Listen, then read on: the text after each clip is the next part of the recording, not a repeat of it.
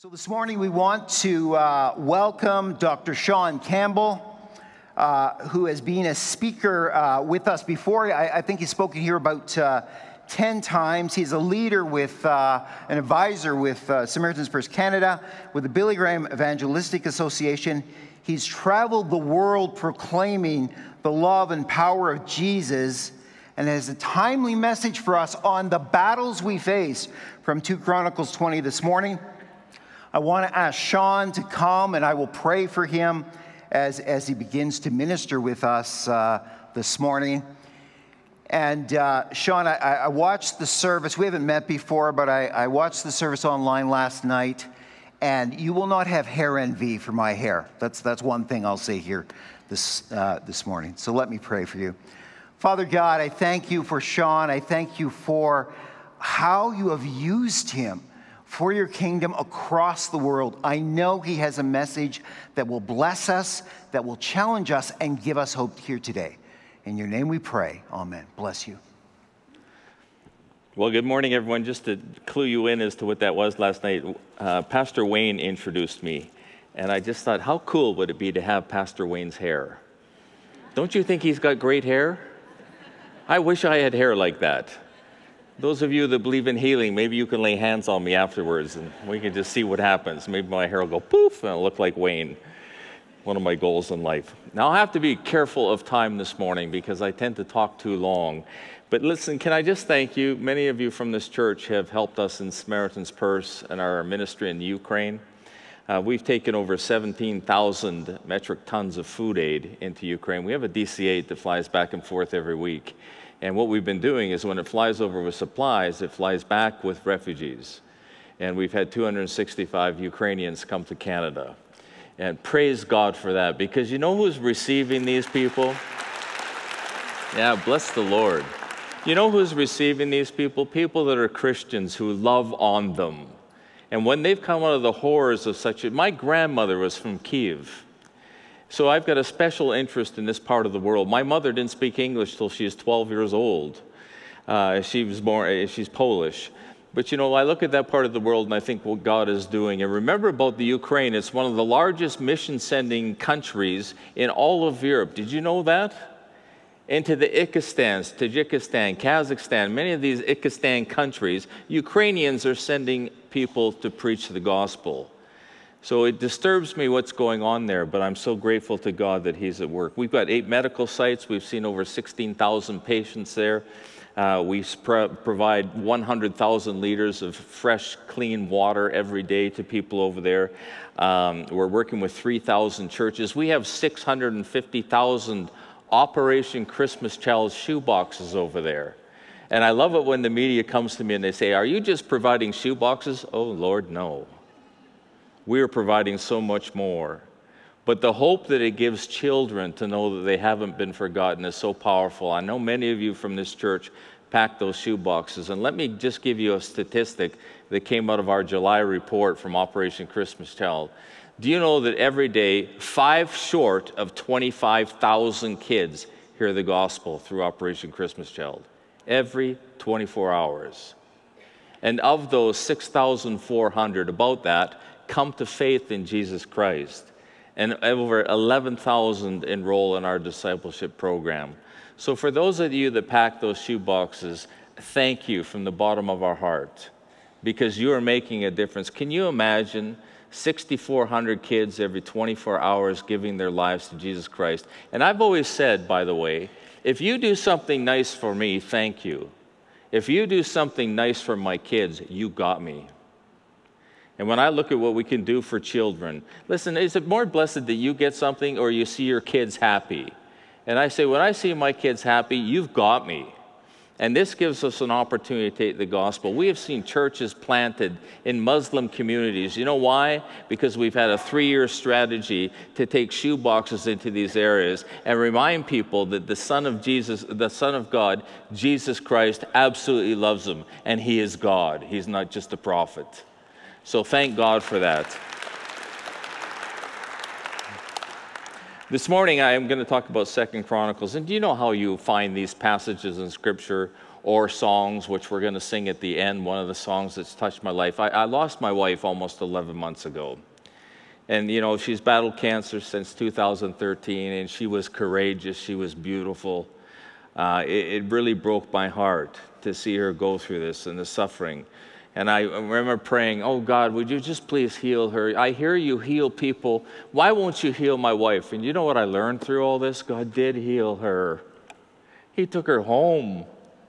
My little 6-year-old grandson said to me recently, he said, you know, Grandpa, he says, even if Grandma could come back from heaven to earth, do you think she'd want to come? It's so much better there. Little smart aleck.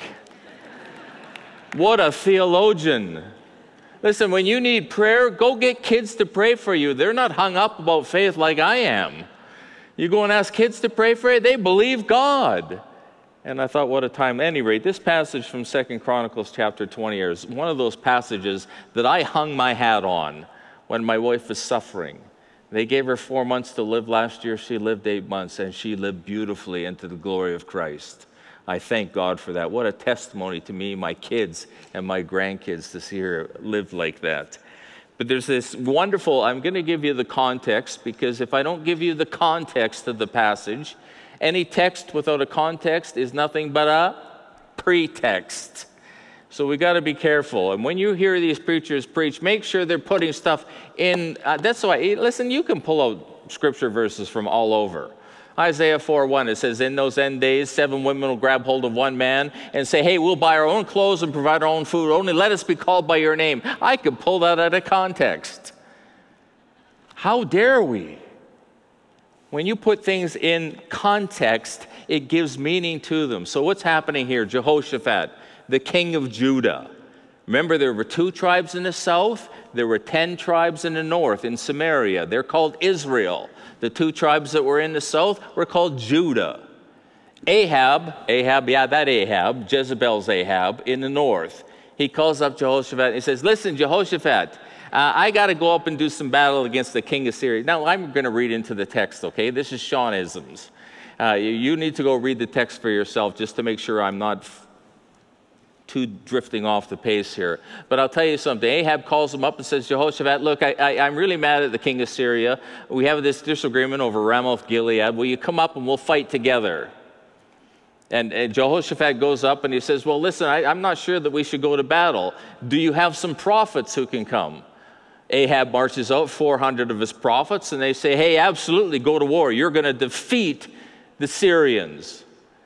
Jehoshaphat's still not convinced. He says, isn't there not a prophet of God here? And they bring out one named Micaiah, and he comes out and he says, listen, he's always sarcastic. So he says, oh yeah, you go ahead, King Ahab. You go to war, you're going to be victorious. Ahab gets mad at him and says, you never prophesy anything good. Yeah, I like some of these who tell the truth, even when it hurts. He finally says, hey, you go to battle against Syria, you're going to die. Can I just say this about that? Will you be careful about the partnerships you make and the alliances that you make? And will you be careful who you listen to in these end times? We can find almost anybody to say anything to justify our behaviors in the Christian faith, sadly enough. But there are some prophets of God who stand up and says, this is what the Word of God says. And I'm not going to be ashamed, for it's the power of God unto salvation. Amen? And they'll say, this is the Word of God, and this is what it says. I worry that we form alliances with all the wrong people, whether it's in marriages, relationships, whether it's in business partnerships, whether it's with the church. We think, I've noticed, by the way, that every time that we mix religion and politics, you know what happens? Politics wins. We need to stand firm for what we believe and not compromise and not back down, not back away. And when our government says, you can no longer convert anybody, we stand up and say, by the Word of God, we will do this.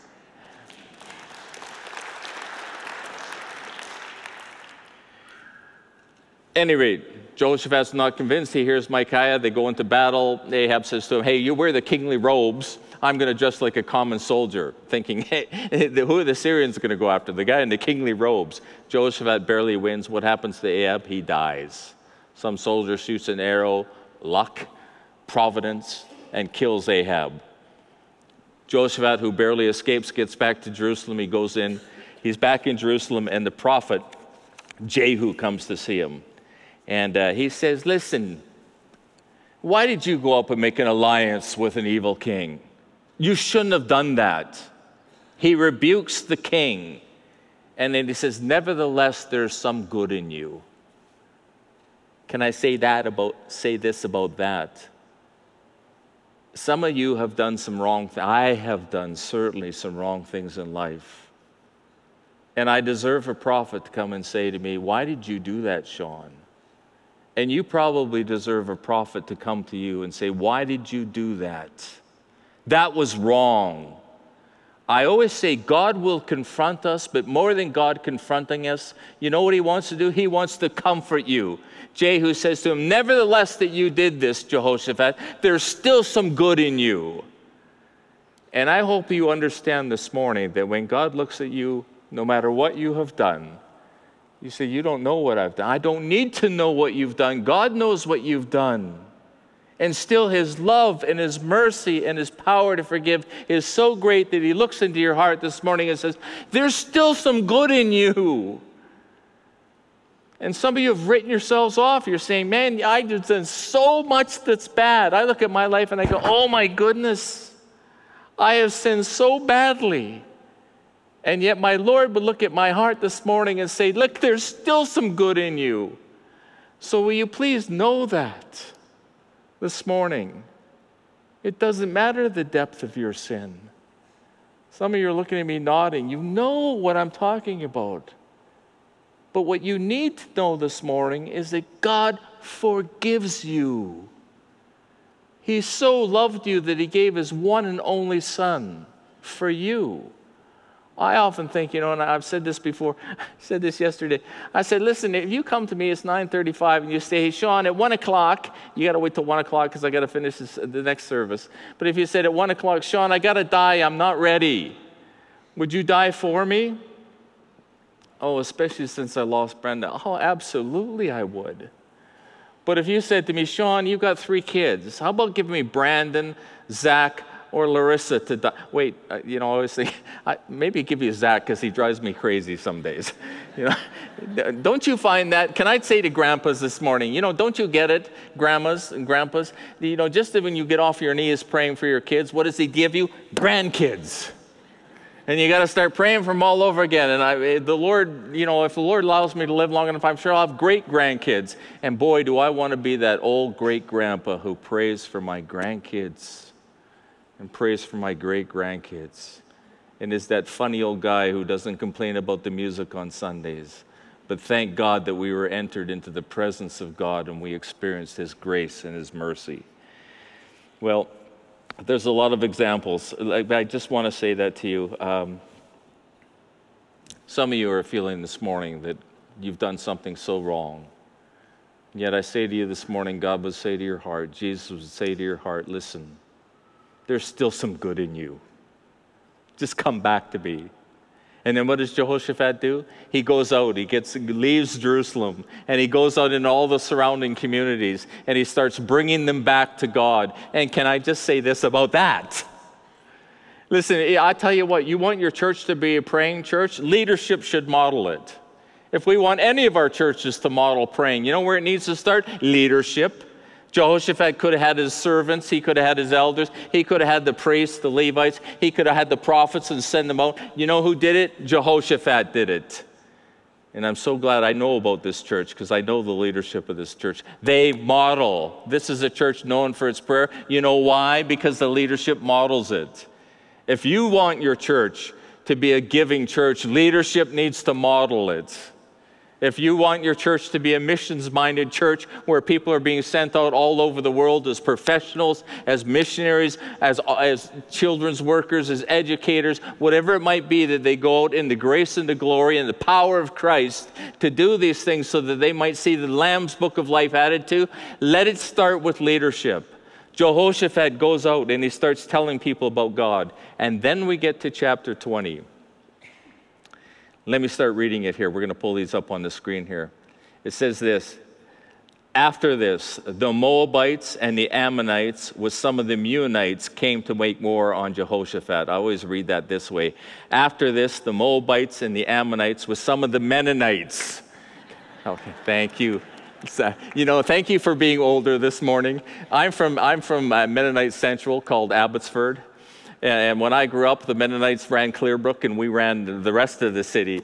And I just remember that going on and on. A lot of my friends, Rempel, Reimers, Thiessens, Friesens, all of those Mennonite. So I got to throw that in there. Carrie will come up to me later and say, hey, did you really mean that? Yeah, absolutely. After this, the Moabites and the Ammonites with some of the Mennonites came up to make, you see, you're not going to forget that now, are you? Some of the Meunites came to make war on Jehoshaphat. Some men came and told Jehoshaphat, a vast army is coming against you from Edom and from the other side of the sea. It is already at Hazazon Tamar. Alarmed, Jehoshaphat resolved to inquire of the Lord, and he proclaimed a fast for all of Judah. The people of Judah came together to seek help from the Lord. Indeed, they came from every town in Judah to seek him. I don't know about you, but if I knew 3 vast armies are coming against me, probably my first reaction is this. Get the swords out, sharpen the swords, get the shields out, start drilling the soldiers, plan how we're going to defeat this enemy. But what does it say about Jehoshaphat? The first thing he did was inquire of God. And when I think you've got these vast armies, and I don't know what they are, if they're health challenges, employment challenges, relational challenges, whatever the vast armies that are age challenges, whatever it might be, when you see these vast armies coming against you, do you know what my natural is? I got to fix this. I got to do something about this. But what does it say that Jehoshaphat did? He said he sought to inquire of God. Another version says he sought God's face. Another version says he begged God. Do you beg God for anything? I pray. But do I beg God? Oh, I did when Brenda was dying. God, I beg of you. Probably the first time in my life where so emotionally I cried out to God saying, God, do this. Don't take her. She doesn't, if anybody doesn't, take me. But I'll tell you something. When you need to inquire of God, listen, don't sharpen the swords. Don't gather the shields. Don't figure out what your resources are. Don't call your friends who you think they can help deliver me from this. I've got resources. I can do this. What does Jehoshaphat do? He inquires of God and he calls a fast. Later on in verse 13 it says, and they all came together, the men, the women, the children, and it says the wee little ones. I know in churches we have all these different, kind of services for kids. We've got a kids' church. We've got even young adults' church. We've got all these different things. There are times, and all that's good, but there are times where we need to come together as corporate people. And we come together even with the wee little ones, and we say, we are seeking your face, God. There is power in that. Do you want to see God heal our land? If my people called by my name will humble themselves and pray and seek my face, then I will hear from heaven and heal their land. Don't you want that? But that's got to come, friends, when we inquire of God, we seek his face, and we come together jointly fasting and praying to God. Listen, some people say, well, I've never even fasted before. You need to try that at some point in time. I could go so far as to say God expects it of us, that we be people who fast and pray, turn away from the good things of the world. Why? So that we can turn our eyes and our attention upon God. They all come together and they do this. That's the first place he started. Let's go on. Jehoshaphat's prayer.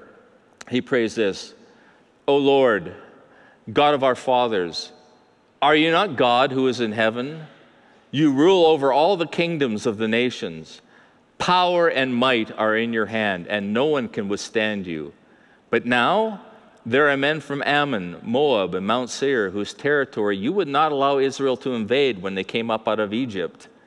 So they turned away from them and did not destroy them. See how they are repaying us by coming to drive us out from the possession you gave us as an inheritance. Oh, our Lord, will you not judge them? And look, right there. Remember that these things, we just sang the song, the battle belongs to the Lord. Oh God, will you not judge them? For we have no power to face this vast army that is attacking us, but our eyes are upon you. Isn't that beautiful? Where are your eyes? Wherever your eyes are, that's what you'll become.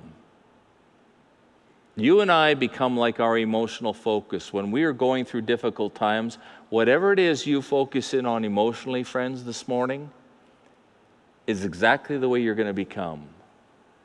So I say, when you're in the midst of these things, hey, did you think that Jehoshaphat was calling out God? Oh God, are you not in heaven? Are you not the God who created this whole world? I think he did that on purpose, not just to tell God and remind God that his faith was in him, but to call us all and say, hey, look it, God, in these times, I want to remind us all that you still sit on the throne. What does Psalm 11 say? In the last times, it says, it talks about those enemies of God that stand in the shadows and take their little bows and arrows. They don't even have the guts to come out and challenge us face to face, but they do it from the shadows with their arrows, and they shoot their little arrows at us, and it affects us. And it says law and order is collapsing all over. But what does the very next verse say? But our God still sits on the throne. He still reigns. Say amen to that. Because I'll tell you what, we are in tough times in Canada, around the world. Does it matter what's going on in China and Taiwan this morning? Yes, but not really.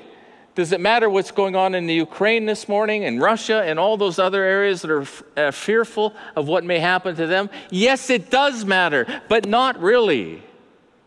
Because I say this, Matthew 24 reminds us that in the end times there will be wars and rumors of wars, earthquakes and famines in various places, but the end is yet to come. These are just birth pains.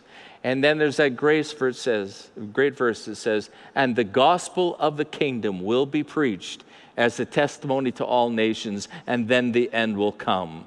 It doesn't matter what our government's going to do. It doesn't matter if Trump is going to come. Oh, it sure does to me. But it doesn't really matter, because at the end of the day, our God still sits on the throne. He still reigns. And all people are going to take their place before him one day, and they are going to bow before the King of Kings, the God of this universe. Isn't that good news? We have no power to face this vast enemy coming against us, but where are our eyes? They're on you. Some of you have got some major challenges this morning. And I don't want you to leave here this morning unless you do business with God.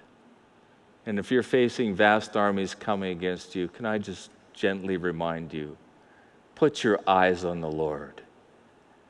It's his battle.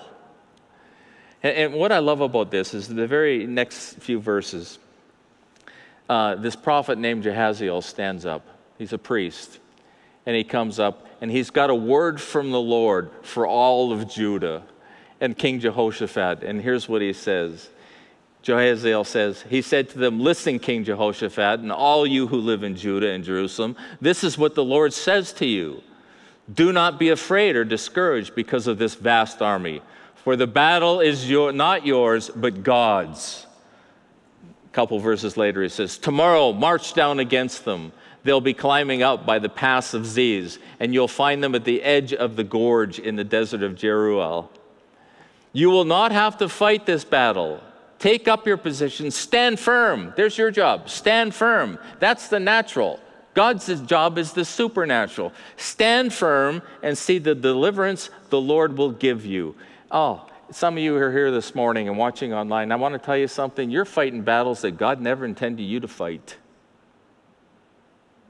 You say, man, I got myself into this mess. You have no idea, Sean. I got myself into this problem. I need to get myself out of this problem. I don't want to burden God with looking after me because he's got so many others who are more deserving than me for him to look after. So I'm just going to fix this myself. Oh, no, no, no, no, no. Who told you that nonsense?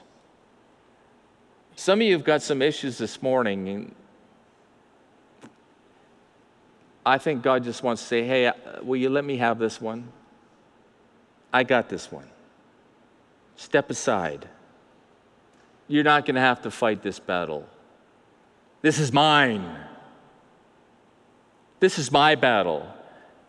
I know that in Center Street, there's a lot of capable men and women, executives of oil companies, doctors, people that we look in the world standards and say, oh, how successful they are. And they can often fix their own problems because of the resources and their contacts. Hey, even they are going to go through times in their lives. I don't care who you are this morning, you're going to go through a time in your life, if you're a follower of Jesus, where you get brought to the point where you say, I can't do this.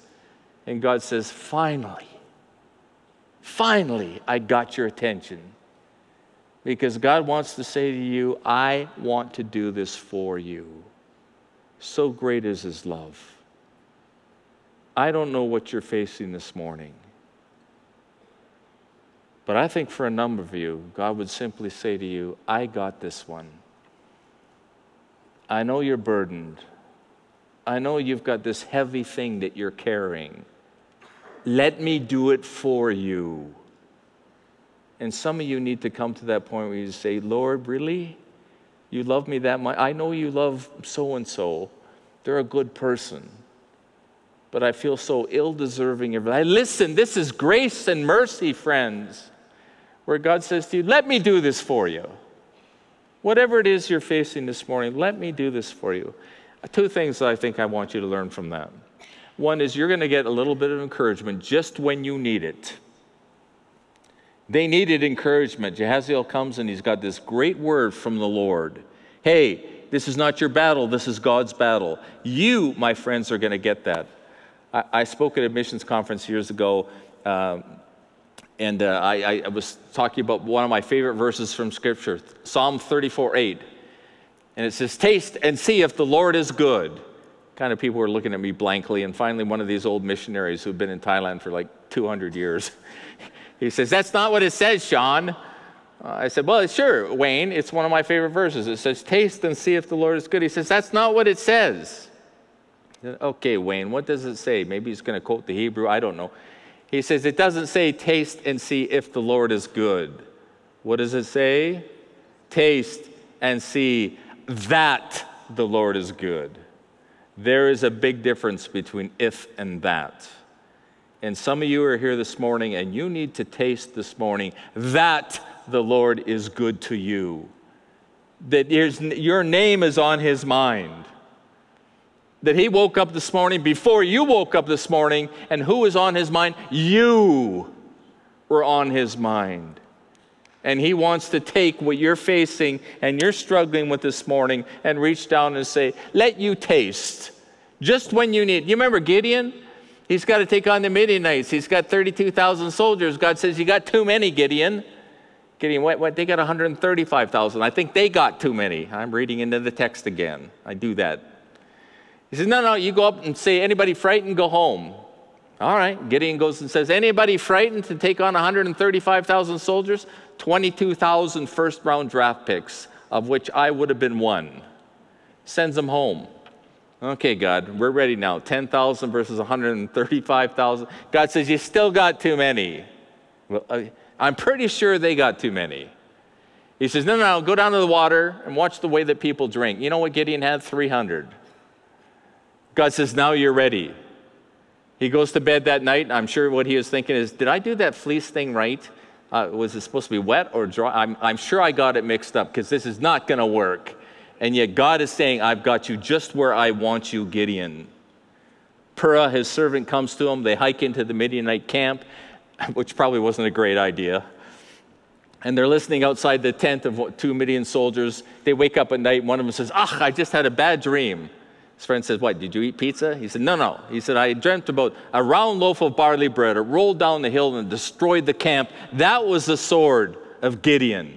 Who's on the other side of the tent flap listening? Gideon and Purah. What does Gideon do? He falls down on his face before the Lord. Not a great place to do that, by the way. You can see 2 Midianite soldiers on guard duty walking by. Hey, what is that nut doing lying in the dust over there? That's Gideon. He's the bad guy. He didn't care. But what did Gideon get when he needed it? That little bit of encouragement that he needed to press on. And if you're here this morning and you need that little bit of encouragement, I don't know how it will come. Maybe it comes through a message like this. Maybe you get an email from somebody you haven't heard from years. Maybe a phone call from some estranged relative that you've always been grieving for because a relationship's broken. I don't know how it will come, but I believe that God says to you, why don't you just taste this morning? Let me show you that I'm a good God. I know you know that I love others, but you need to know today, you need to know at 9:53 that I look down at your life and I go, I love you. And I want you to taste and see that I'm good. Are you there this morning? Do you need that? Taste and see that he is good. God's got this one. Jehoshaphat falls to the ground.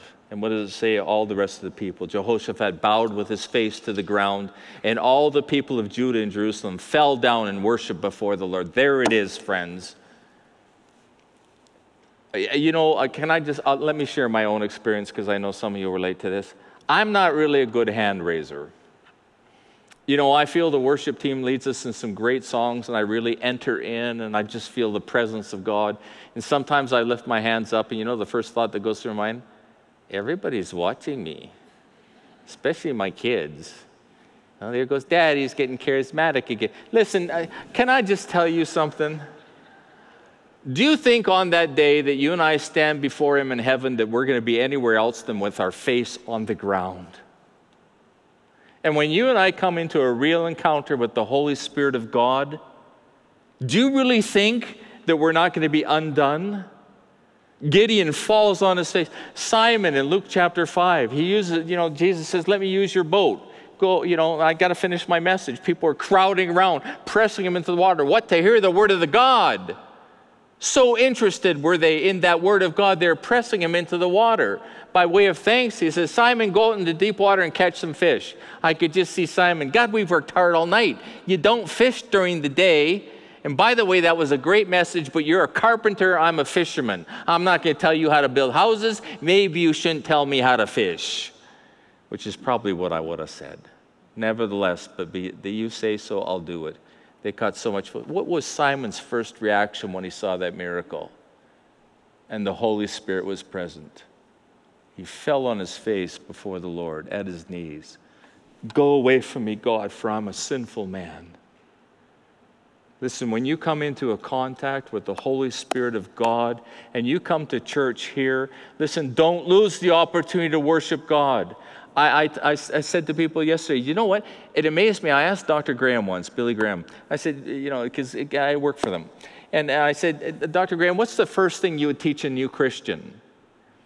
Thinking he's going to say Bible study, the discipline of prayer, you know, attending fellowship. I was thinking of all kinds of things. He said, you know what he told me? He said, the first thing that I would teach a new believer is how to worship God. My friends, we are being outdone in the world by those that worship dead gods.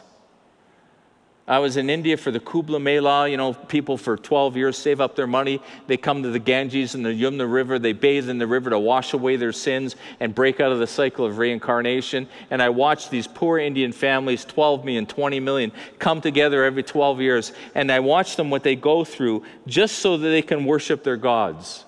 And then I remind myself, I come back to Calgary here. We go out for lunch after church, which a number of us will and have done, maybe not so much with COVID. And we get there and we're so glad to be together. We're so glad the sermon's over. We have lunch together and somebody goes to pray. And just as we're about to pray, that wonderful waitress or waiter is there with the water jug, the coffee pot. And we apologize. Oh, sorry, we're just praying. Oh, Lord, bless this. Oh, we're sorry we kept you away. Are you serious? That's the best we got? Now, I'm not advocating that when you go out for lunch, you stand on the table and say, everybody bow your heads. And the rest. If you're going to do that, call me. I'll buy lunch. I just want to watch because I like to see what happens. But I am saying I've got to do better in my worship of the one true living God. And many of those that are nationals from other countries know exactly what I'm saying about, because you had to live that to survive in some of those countries. I worship the one true God. I'm not going to be embarrassed. I'm not saying you need to raise your hands. But I'll tell you what I am saying is sometimes you just might. Sometimes you just might need to make your way to the front when the worship band is saying, and drop on your knees to worship God and become undone before our Heavenly Father. Well, you know what happens? After they get all this encouragement, they've sought the Lord, they've trusted Him, they go to battle against these three great armies, and I love this, and I'm going to pick on Jason this morning and Mitch and Becky. I love it because what did they do? It says, after consulting the people, Jehoshaphat appointed men, I'm sure there were women there, men to sing to the Lord and to praise Him for the splendor of His holiness, as they went out at the head of the army, saying, give thanks to the Lord, for His love endures forever. I have a new military strategy for our government. When we go to war, Jason, Becky, Mitch, they're at the front of the line singing. No, I'm saying it tongue-in-cheek. Don't misunderstand me, but understand this, that there is power in worship. I don't feel, friends, that the enemy fears much from us, but I know he fears this when we are united together and when we worship together. You want to see the power of God work? Worship. Learn to be a worshiper of God. Model it for your kids. Model it for your wife or for your husband. Model what it is to individually worship God and corporately, family, come together and worship the King of Kings. Teach your kids that. Let them see it in you. How many times have I heard people say, you know, I don't remember much about my dad or my grandpa, but I remember early in the morning walking out and seeing him dropped on his knees praying to God for me. Oh, the enemy doesn't fear much from us, but I'll tell you, when we come together united, he fears it. When we come together as worshipers of the one true living God, he fears that.